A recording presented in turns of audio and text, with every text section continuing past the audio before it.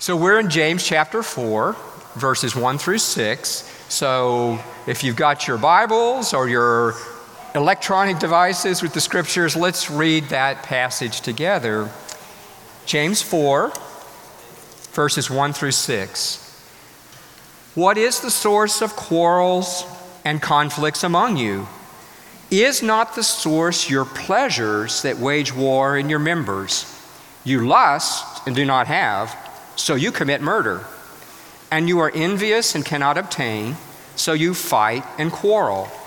You do not have because you do not ask. You ask and do not receive because you ask with wrong motives, so that you may spend it on your pleasures. You adulteresses, do you not know that friendship with the world is hostility toward God? Therefore, whoever wishes to be a friend of the world makes himself an enemy of God. Or do you think that the Scripture speaks to no purpose? He jealously desires the Spirit which He has made to dwell in us. But He gives a greater grace. Therefore it says, God is opposed to the proud, but gives grace to the humble. So these are challenging words. I'm going to move just a second here. I'm going to move my podium so I won't cut Chris and Susan off over here, but these are challenging words to us, aren't they, from the book of James? And I just want to ask you a couple of questions to begin with as we start thinking about the problems in the church among believers that James is dealing with. The first question I'd ask you is, what is the church? Who are we who belong to the church, who are part of Jesus Christ? How do the scriptures describe the church and who we should be? I listed a few scriptures. What about Ephesians 5? How does Paul describe the church in Ephesians 5, 22 through 32? The church is what? The bride of Christ. That's exactly right. And that's very important in this passage because James is going to talk about how these Christians have become adulterers. And in a sense, they've forsaken their marriage relationship with God. But the church is the bride of Christ, right? We are united to Jesus Christ. We're in union with Jesus Christ. We're married to Him. We're one with Him. Let's look at this passage, 1 Peter 2, 1 through 9. So Peter is just to the right side there of James, right? 1 Peter 2, 9. But you are a chosen race, a royal priesthood, a holy nation, a people for God's own possession, that you may proclaim the excellencies of Him who has called you out of darkness into His marvelous light. So how does Peter describe us in that verse as the church? What are some of the descriptions he uses of us who are in the church? Chosen, that's right, we're chosen by God. We're a royal priesthood, a holy nation, a family. Wow, what important words, what important characteristic words of who we are.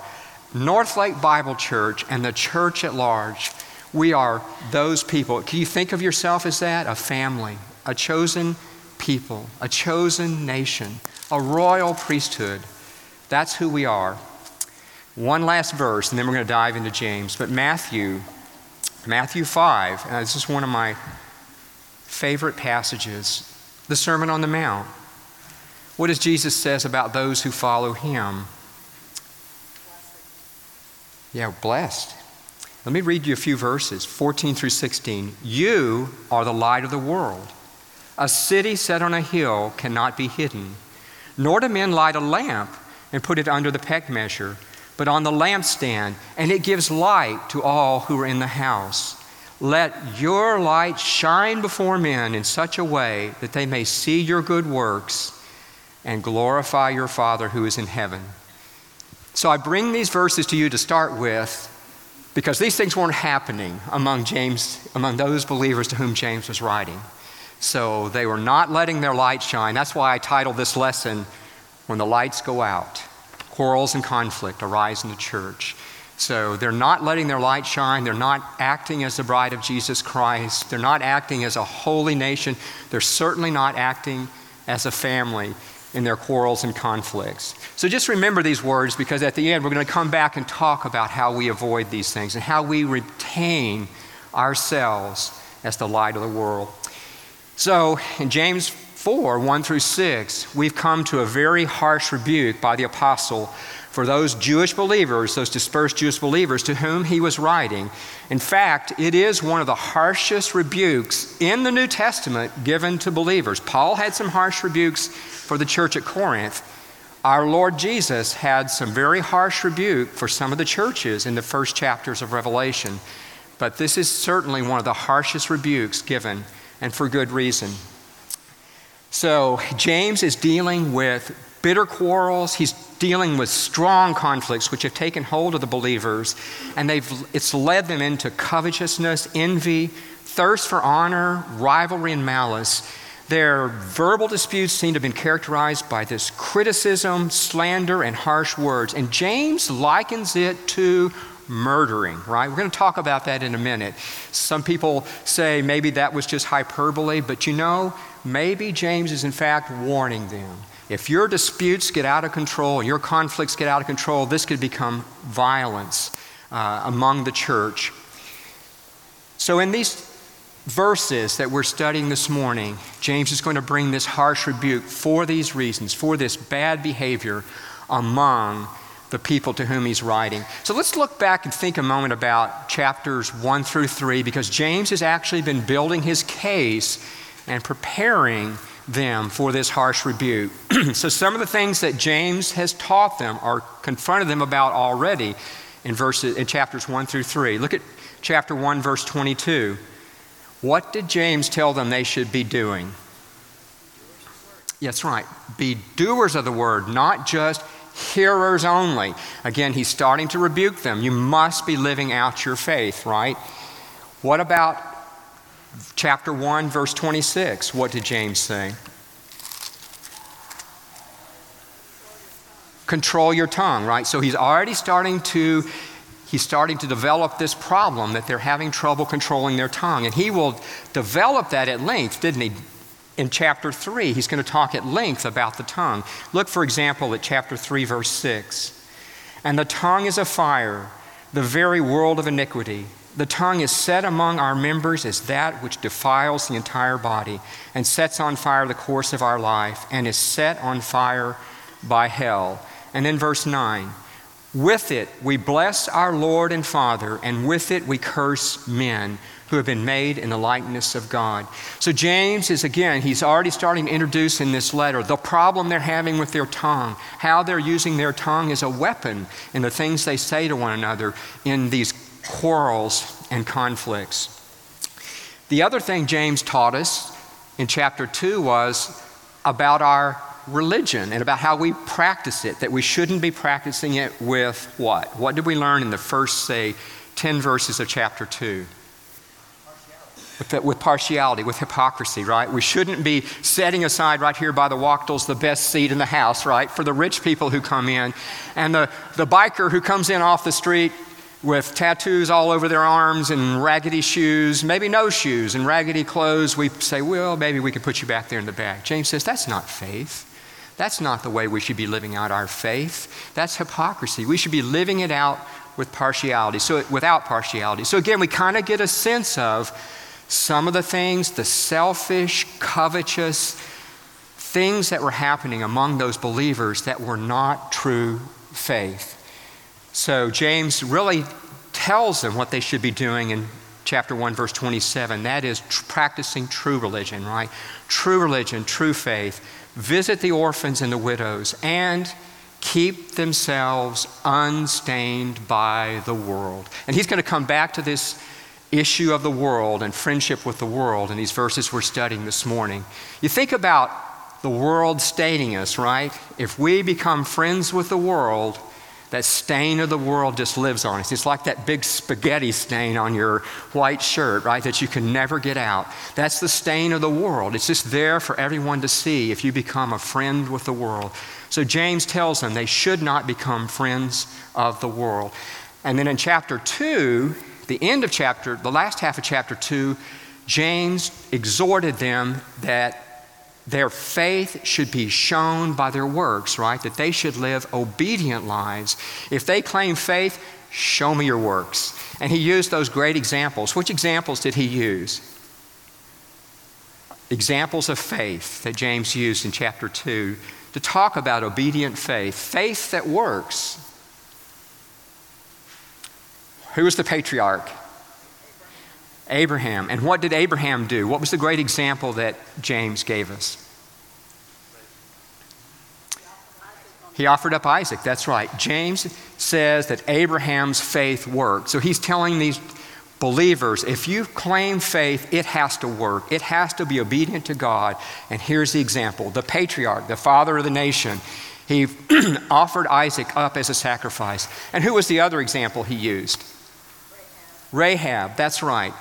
The Gentile harlot, right? He used her as the example of faith, who faithfully obeyed and trusted God and protected the spies.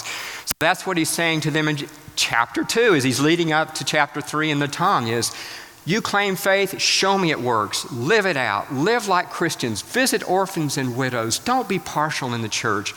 And then he's going to come to this great passage that Clint taught us last week in preparation for chapter 4.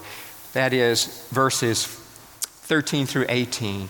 So in verses 14, for example, he said they had to forsake worldly, demonic wisdom, which was leading them to bitter jealousy, selfish ambition, arrogance, and in fact, acting out a lie against the very truth they claim.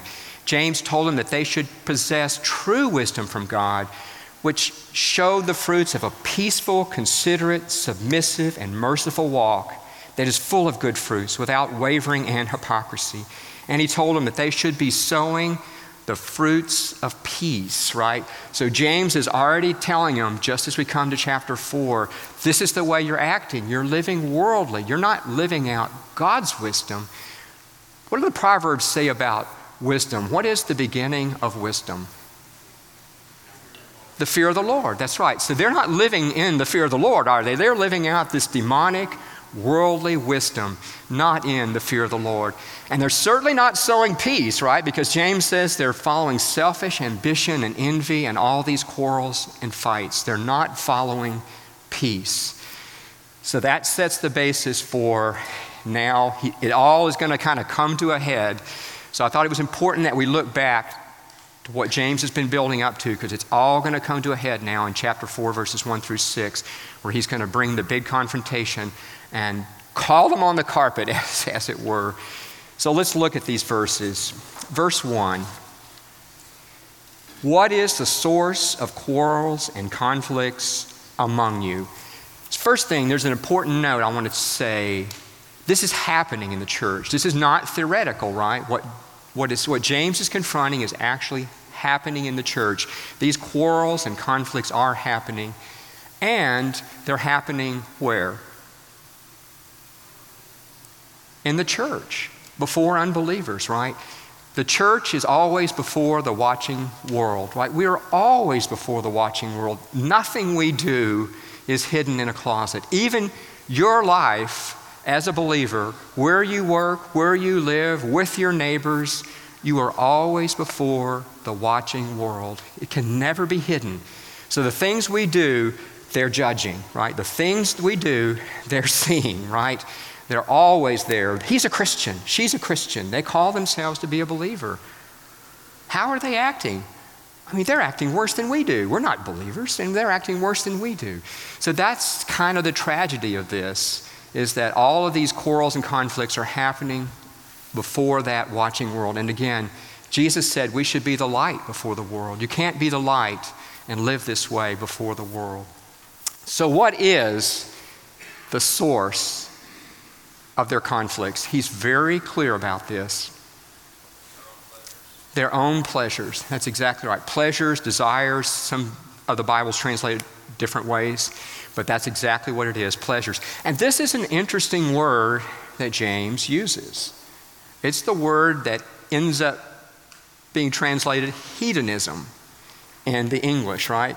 So when you think about hedonism, What do you think about? What comes to your mind? What is a hedonistic lifestyle? Eat, drink, and be merry. That's exactly right, yeah. And it doesn't necessarily have to be sexual things, but I was thinking years ago, I worked at a hospital in Kansas City, and as I took that job, the chairman of the department invited Beverly and I out to a nice dinner, and there was a talk being given at the local junior college there in Overland Park by one of the famous band members of the Mamas and the Papas. So Beverly and I went because, this was going to be my new boss, and he was trying to be very gracious and kind and welcome us to Kansas. But the thing I recall about that whole evening was hedonism, right? This was one of the older band members. He was probably in his 70s by that time. But he talked about their whole lifestyle, the band and all the things they went through, and it was sex, drugs, and rock and roll, right? And it was just hedonism.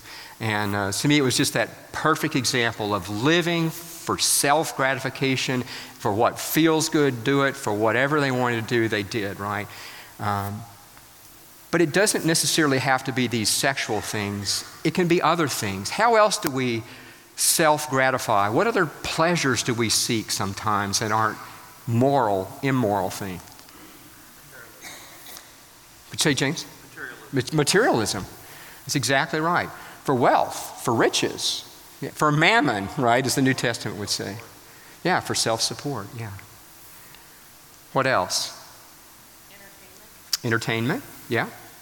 Oh boy, we do that. I don't have my cell phone on me, but right, we live in this culture where that's what we do, right? We live in an electronic world.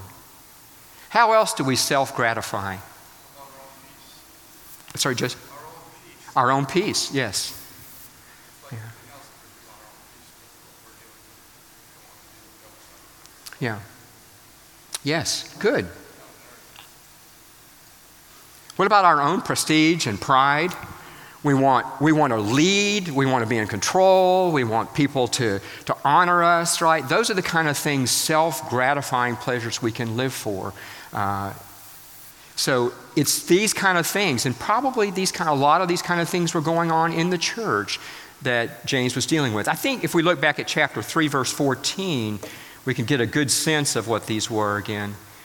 But if you have bitter jealousy and selfish ambition in your heart, do not be arrogant and so lie against the truth. So James doesn't give us all the details, but something was going on among these believers where they were looking at their own ambitions, the own things they wanted. That is, the things they wanted to please themselves, right? These were the things they wanted.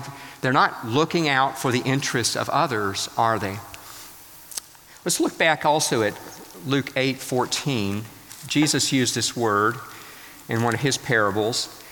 And I'll read this to you. This is the parable of the seed and the sower. And the seed which fell among the thorns, these are the ones who have heard, and as they go on their way, they are choked with worries and riches and pleasures of this life and bring no fruit to maturity. So that's the same word that James uses, these pleasures of life, the mammon of life, which chokes out, as Jesus says, the word. And not only are these things bad, but what does James say they do? Sin is just not neutral, right? These pleasures and sins that we pursue, it does what? In the end of this verse, the last half of this verse, what does James say this does?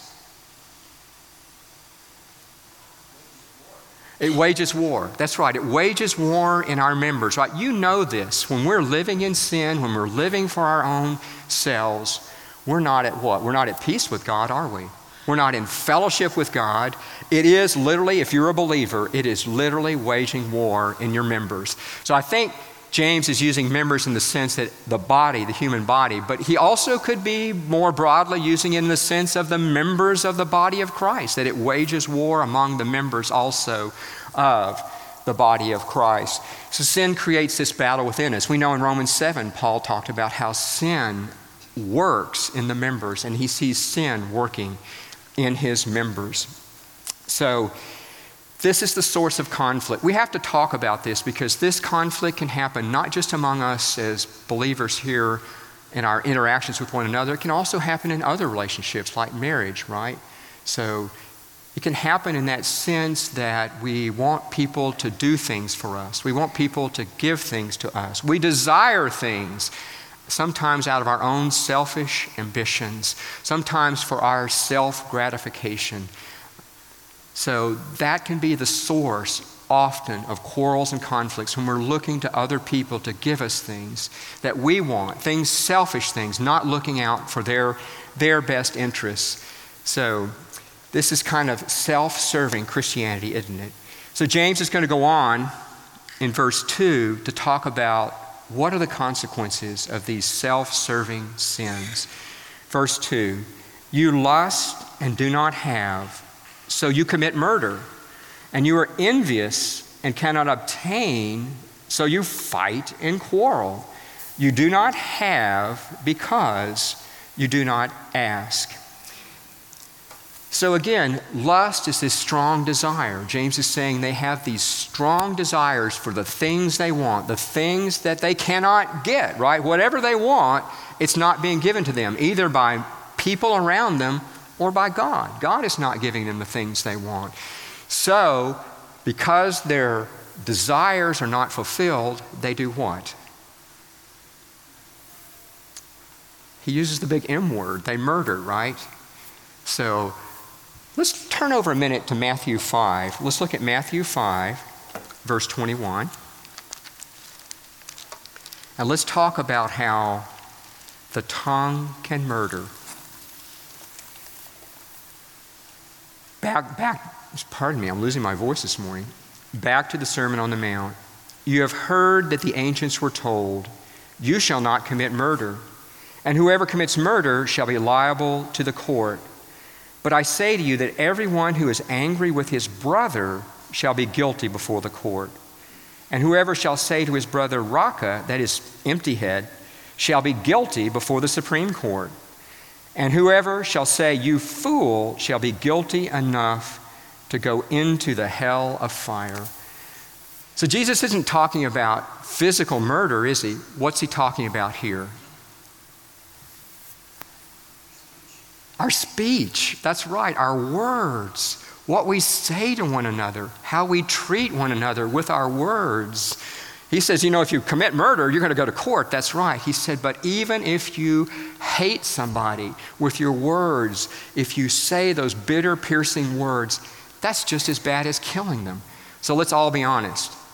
When you're on the tollway and somebody cuts in front of you, and those things that go through your mind, those things you say, you just want to kill them right there at that moment, right? I mean, it's almost the same. That's almost the same thing. It's just those, how those things just well up within you. We've all had those experiences, haven't we? When you ever had, when those words just came out of your mouth and you said, I cannot believe I just said that thing that I said to this person. You ever been in that situation? You ever looked back in your heart and said, why did those things come out of my heart? Why did I say those things to this person? My intent was like a dagger to their heart, right? It was a dagger to their heart because I hated them in that moment. I wanted to hurt them as badly as I could, and it was with the tongue. Sometimes we don't have necessarily those thoughts, but the words that we say to people have that effect. They have that effect that they kill them. They kill them in their person. They kill them in their character. They kill them in their spirit. They discourage people, right? So those words that we say can have a tremendous effect. Now, I have to say also that in this early church, there were probably some of these Jews who were out of the Zealots. And the Zealots were a violent people, at one point. And James may in fact be warning them that if you don't watch where these quarrels go, you could in fact have violent physical disputes among one another. But I think the biggest lesson for us, because he's been talking about the tongue so much in chapters 1 through 3, it's the tongue. It's how we use our words with one another. It's the words that we say. Are those words meant to hurt, to slander, to, in a sense, kill? Are they meant to put people down? That's what James is condemning, I think, mainly here in these verses. So then he goes on to say, you are envious and you cannot obtain. That is, we see things, right? We see things that other people have. Have you ever been in that situation? You see things that other people have. It could be material things. But again, in the church body, it could just be, say, prestige or pride, or maybe someone's a great teacher, or maybe somebody's a very compassionate person, or maybe somebody's being honored for the things they're doing and I'm not being honored. And you're envious of those things that are going on. That's the kind of things I think that James is talking about. We want maybe that same kind of recognition, or we want that kind of leadership, but we can't get it, right? So all of this kind of leads to this downward spiral. And I would say, again, envy was a big issue in the New Testament times, right? Pilate knew, right, that the chief priests and the leaders brought Jesus to be crucified out of what? What did Mark 15:10 say? Out of envy. Out of envy. Pilate knew it was because of envy. Envy drove the leaders. I often think of this. After Lazarus was raised from the dead, they went out and tried to kill Lazarus and Jesus again. It was out of envy because he spoke with truth, because he spoke with authority, because he spoke as the Son of God. He raised the dead. He made the blind to see, and they couldn't do these things, right? And they were going to lose their power. They were going to lose their grasp on power. So they had great envy towards our Lord Jesus Christ, and they delivered him, therefore, to be crucified. That's the power of envy. That's what envy can do. It can blind your eyes to the truth and lead you to great sin. Also, Acts 5, the leaders, we won't read these passages, but you know these stories in Acts 5 where Peter is actually healing people, and it's out of envy that they throw Peter into jail. And then the angel comes and lets Peter out of jail. The angels were great jailers, weren't they, right? It was a revolving door with the angels of the Lord in those early chapters of Acts. They lock them up and the angels let them out, right? But it was because of envy that they put Peter in prison. So the Jews knew envy well. The Jews knew what envy could lead them to do, what kind of sins and bad things. So the outcome of all of this is their quarreling and fighting. And James uses very, very strong words for quarreling and fighting. These are like military conflict kind of words. Again, these are not just small disputes. These are major arguments. And then, in the church, there's a time when we have to confront wrong doctrine, when we have to confront bad behavior or bad living, but there are godly processes for these things. It's not that we come to open verbal quarreling and conflict. So it's all a kind of a downward spiral for these believers. The things they're saying, the things they're doing leads them into these open quarrels and conflicts before the world. And even their spirituality becomes self-serving. Look at verse 2b and 3. So you fight and quarrel. You do not have because you do not ask. You ask and do not receive because you ask with wrong motives, so that you may spend it on your pleasures, right? So what James is saying is they're not seeking God by asking him, first off, for the things they want. So if they have things they want, they should be going with a sincere heart to God and asking him to provide those things, right? And what did Jesus say in Matthew 7? We can turn over there to Matthew 7 about asking and receiving.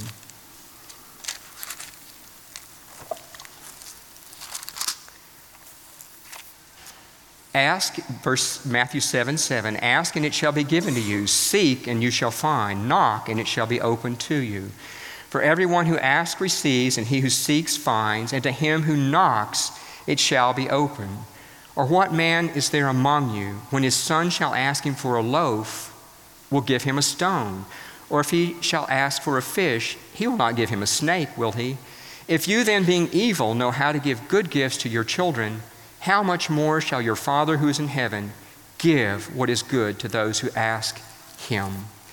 So Jesus says the Lord gives us the things we need, right? The Lord gives us good things, the things we need, if we go to him with a pure heart, with the right heart, seeking the things we truly need. God provides those things. But it's not those kind of things, do you think, that these believers are asking for, right? Can you imagine what kind of things they might be asking for? What kind of things might they be asking for in their prayers based on the things we've just been talking about? Money. Yeah, perhaps money. I want to be richer because that's been an issue with partiality. What else? Position within the church. I want to be in leadership. I want to be a teacher. James said in chapter 3, verse 1, let not many of you become teachers. So maybe that was an issue. Maybe a lot of them wanted to be teachers, wanted to be leaders in the church. And they're saying, God, put me in that position. Maybe their heart wasn't humble. Maybe they weren't ready to be a teacher, right? What else? These are great answers. It's hard to know, right? Because James doesn't tell us everything. But we can kind of create and think about these things. The bottom line is they're not asking for things that they necessarily need. They're asking for things they want, right? They're asking for things that they can't have, that God hasn't given to them, and that they want. I want these things, Lord, and they're asking for it. So what's God doing? He's not answering those prayers, is he? God's not answering those prayers, so it kind of becomes a vicious cycle for them, right? Because they're asking for things from impure motives, things they really don't need, and the Lord knows they don't need those things, right? So God's not answering that prayer, right? And so it just becomes a vicious cycle. Have you ever been in that cycle before? You've been asking for things, God hasn't been answering those prayers, and maybe you've been asking for things from the right motives. But sometimes we have to ask, are we asking the right thing? Are we asking with the right motives to the Lord? You know, we have to search our hearts to ask, maybe there's a reason God's not answering those prayers. Maybe there are things he wants to do in my life, things that need to change before he answers these prayers. Certainly that's the case with James's readers, right? There are things that needed to change in their lives before he's going to answer their prayers, because their prayers are not the right prayers. They're asking with these wrong motives to satisfy their sinful pleasures. And again, it becomes a cycle of sin feeding sin, and God's not going to answer these prayers. So James has a very, very strong judgment now against these believers. Verse 4, you adulteresses. Those are not necessarily pastoral words, right? We're glad Dusty doesn't open his sermons with that word, you adulteresses. No, but what is the essence of adultery? What is at the heart of the sin of adultery? Why would James use these words against these believers? Say the pride of the heart. Yes. What else is at the heart of adultery? It's unfaithfulness, right? It's unfaithfulness to the one to whom you're united, right? You've forsaken them. You've forsaken your covenant, your bonds with them. So this is a very, very powerful accusation. In fact, you know, James is so saturated with the Old Testament, this goes right back to the heart of the Old Testament, doesn't it? God accused who of spiritual adultery in the Old Testament? The Jewish believers. The nation Israel, right? The nation Israel who followed pagan idols and the Baals and offered their children to Moloch and built the high places. He accused them of spiritual adultery, of walking away from his covenant, which he had made with them, turning their back on him. They had committed apostasy. In the same way, we talked about earlier, we're the bride of Jesus Christ, right? We are united to him. We are married to him in that covenant of redemption with Jesus Christ, right? So when we act like the world and turn our backs on him, we're committing spiritual adultery also in that sense. And so they received this prophetic rebuke, right? We think of Hosea. Hosea is probably one of the greatest examples the Lord used to accuse Israel of adultery, because God told Hosea to do what? What was God's command to Hosea? Anybody remember? Marry a prostitute, that's right. Because he said, the nation has committed harlotry against me. What a living example the Lord had live out, is that he asked his own prophet to marry a harlot because Israel has committed harlotry against him. That first chapter of Hosea is interesting because he has 3 children, and the names of those children, they all have something to do with judgment against the nation of Israel. But it's just like Hosea. And even Jesus, right? Jesus in Matthew 12, we won't read that, but in Matthew 12, Jesus accuses the Pharisees of spiritual adultery, an envious and adulterous generation, right, who had forsaken God. So this is why James accuses them of adultery, because they've turned their back on God in the way that they're acting. And he goes on to say, by turning your back on God, you've become friends with who?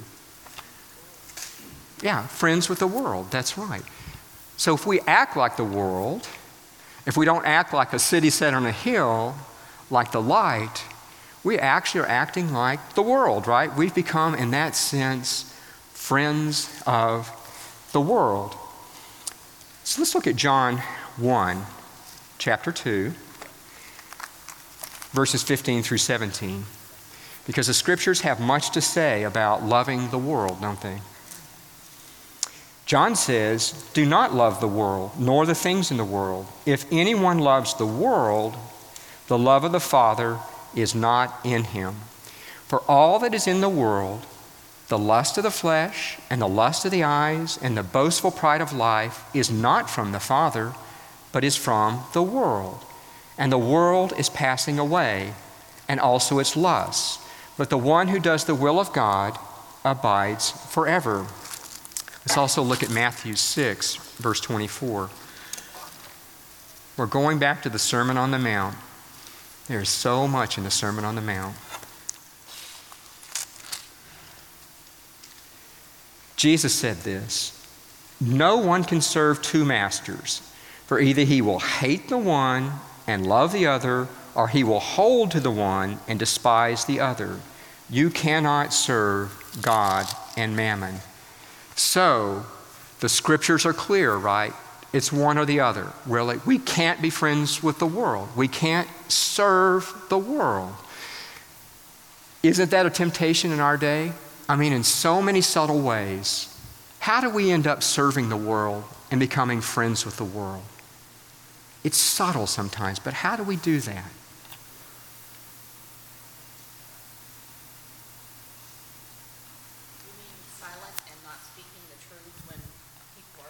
Yeah. Saying things that are just obviously not true and remaining silent. That's exactly right. Not being countercultural. That's what Susan's saying. Not being countercultural. There's times when we have to say, this is wrong. And this is why. Because God's word says this, right? What about men? Okay, I'm going to pick on the men a minute. What about with our careers? It's very easy to serve the world with our careers, isn't it? It's very easy to build our lives around our careers, around all the things we want, the pride we want, the success we want. We want to climb up the corporate ladder or wherever you are, the university ladder. We want those things because we want the prestige associated with it. We want people to recognize us and honor us. It's so easy for us to become friends of the world in that sense. What about Facebook? Okay, I'm meddling, right? But our social media, this is such a challenge, isn't it, for us becoming friends of the world, right? Because it's so easy for us to have these fake lives or to seek gratification or to seek praise. And on social media these days, it's so easy to become friends of the world, to get sucked into this vortex of the world and to friend the world. So what's the problem with becoming friends of the world? And James says it right here. If you become friends of the world, is the world at peace and love God? No. The world doesn't love God. The world hates God, right? We see that all over the place. The world hates us. The world hates us for what we believe. The world hates us for what we stand for. They would like to wipe us off the face of the earth. So if you become friends of the world, you've joined that world that is hostile to God. And this is the problem. If you're hostile towards God, James says you are in fact what? What does he say at the end of this verse? The friend of the world makes himself what? An enemy of God. So is that a good place to be? Do you want to be on that side of the courtroom? Do you want to be an enemy of God, right? You don't want to be an enemy of God. It's possible for us as believers to fall into this trap, to fall into this wanting to be part of the world, friends with the world, and in essence make ourselves enemies of God. But thank God he has grace. And this is what I appreciate about James's letter too, is these are hard words, right? These are accusatory, condemnation words for these believers, but they deserve it for the way they're working. But James has the heart of a pastor, and that's why I've learned so much from this book. I hope you have come to love this book as I have, because I see the heart of this man, and I see the heart of the grace of God. It begins in verse 5. James is going to talk about how we can be restored for this. So maybe you've fallen into this trap. Maybe you've fallen into this trap of harsh words.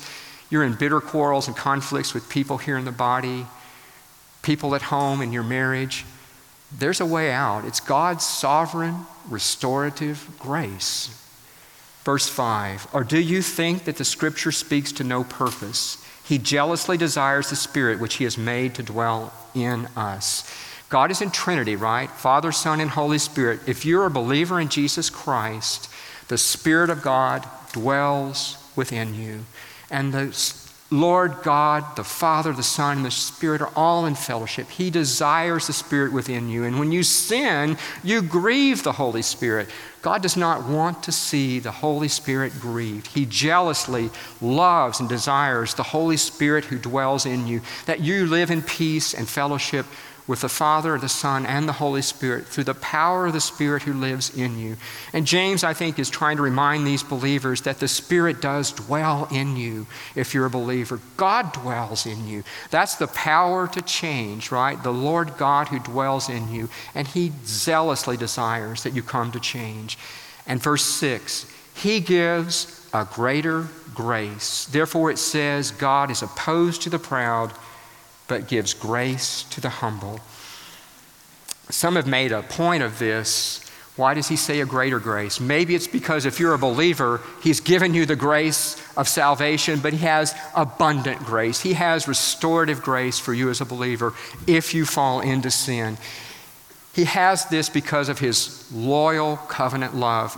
That's the thing that's so amazing, I think, too, about the Old Testament. You read again and again, we've talked about how Israel committed spiritual adultery. But again and again, when they fell on their knees and repented, God did what? He restored them. That's exactly right. God restored them. It's just amazing. Even some of the most wicked kings, when they fell and repented, God restored them and spared their lives.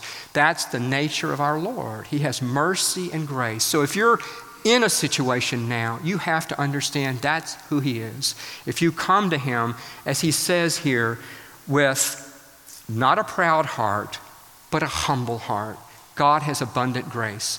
It's Romans 5:20. Sin abounds, God's grace superabounds, right? God's grace abounds far greater than any of your sins, right? But you have to come to him in humility and seek him in repentance, and he will restore you. So let's talk of just a few minutes about some of the applications of this passage. So first application I have here, serious conflicts may arise among believers in the church and within other relationships such as marriage. We have to look into our heart motives and ask if the source is selfish, worldly desire for our own pleasure and self-satisfaction. So I think that's very important. When we get into conflict, we have to step back and ask ourselves, is it me? Am I seeking something selfish? Do I have the spirit of Philippians 2:5 of counting others' interests as more important than my own? Where is the source? What's going on with this conflict? And are we allowing our selfish desires to erupt into conflict when we can't get what we want from people, right? So that's what happens. We try to manipulate. We try to get things from people, things that are selfish, and then when we don't get it, we erupt into conflict. So like James is saying, we have to recognize that this is really spiritual idolatry, right? This is really spiritual adultery, in essence. We're turning our backs on God when we do these things. So, we can even look back at James 3, verses 17 and 18. This is the way James would really have us to live, right? 3:17, to live in God's wisdom. Wisdom that walks in the fear of the Lord. Wisdom that helps us act rightly in every situation because we depend on Him. Wisdom from above is first pure, not full of wrong motives, right? Not full of our selfish motives. Then peaceable. It's gentle and reasonable. Think about that when you get into conflicts. We're generally not pure, right? We're generally not peaceable, right? We're not gentle with one another. Think about that as you get into conflict.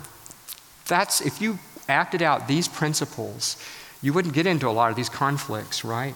It's full of mercy, right? It's often the case that maybe you're in a conflict with somebody, and I've been there, and maybe they were kind of on the wrong side, but you know what? I always say you fall on the sword. I'm full of mercy. That's what you should do. You should fall on the sword and be full of mercy to the other person. Turn the other cheek as the Lord would teach us. That's being full of mercy. And good fruits, unwavering and without hypocrisy. And in essence, in verse 18, we must sow peace, right? We should at all times seek to sow peace among ourselves, especially in the body of Christ. Be a conflict annihilator, right? That's what you ought to be in the church of Christ, is to put water on these conflicts. Be peaceable, merciful, gentle with one another. We don't have time to go all the way through Colossians 3, but I've brought this passage up before, and I think if you wanted to make this a missions and aims statement, this is the passage. If you lived out Colossians 3, meditate on this, you wouldn't get into these situations. It would put a lot of these situations to rest. But Colossians 3, verses 12 through 17 is such a fabulous passage about how we as believers should live. And I'll just summarize those. Paul tells us that we ought to, let me just read this as we close. And so, as those who have been chosen of God, holy and beloved, put on a heart of compassion, kindness, humility, gentleness, and patience, bearing with one another and forgiving each other. Whoever has a complaint against anyone, just as what? Just as the Lord forgiven us, right? Isn't that the key? Isn't that the key? We ought to forgive others as Jesus Christ, who bore our sins, who knew no sin, died for us. We ought to forgive others in the same way. And beyond all these things, put on love, which is the perfect bond of unity. So again, if we have compassion and kindness and humility and gentleness and patience, if we bear with one another, we're not going to end up in these bitter quarrels and conflicts in the church. This ought to be our mission at North Lake Bible Church, that we are these kind of believers. And if we work out this kind of life and live as these kind of believers, back to the verses we started with, right? We'll be acting like the bride of Jesus Christ. We'll be acting like a holy nation, right? And we'll be acting like the light of the world. We'll be acting like a city set on a hill. Wouldn't that be transformative for all the world around us to see, for this neighborhood around us to see? And I know they're already seeing this in us, but these kind of believers who love one another, who serve one another, who bear with one another and forgive one another. So this is a great message from James to us. We should take this to heart. We each struggle with these problems, but this is the message, that we should walk as the light of the world. We should walk in God's forgiveness. We should forgive one another. We should be quarrel annihilators, okay? Let's pray. Lord God, we thank you. We thank you for your mercies. We thank you, Lord, for your grace. We thank you for these words from James. These words which cut to the heart. We have a hard time seeing ourselves as adulterers, adulteresses. I just pray, God, that you would help us to see the times when we befriend the world, the times when we have hurtful words that may come out of our mouths, even the thoughts and the attitudes, God, that may lead us to these words. Help us to be selfless. Help us to put the interests of others before our own. Help us to remember the example and sacrifice of our Lord Jesus Christ. Oh God, may this body love you with heart and soul and mind and strength. God, bless us as we worship. Bless us as we sing our praises to you, and bless us as we celebrate missions in the next hour. In Jesus' name, amen.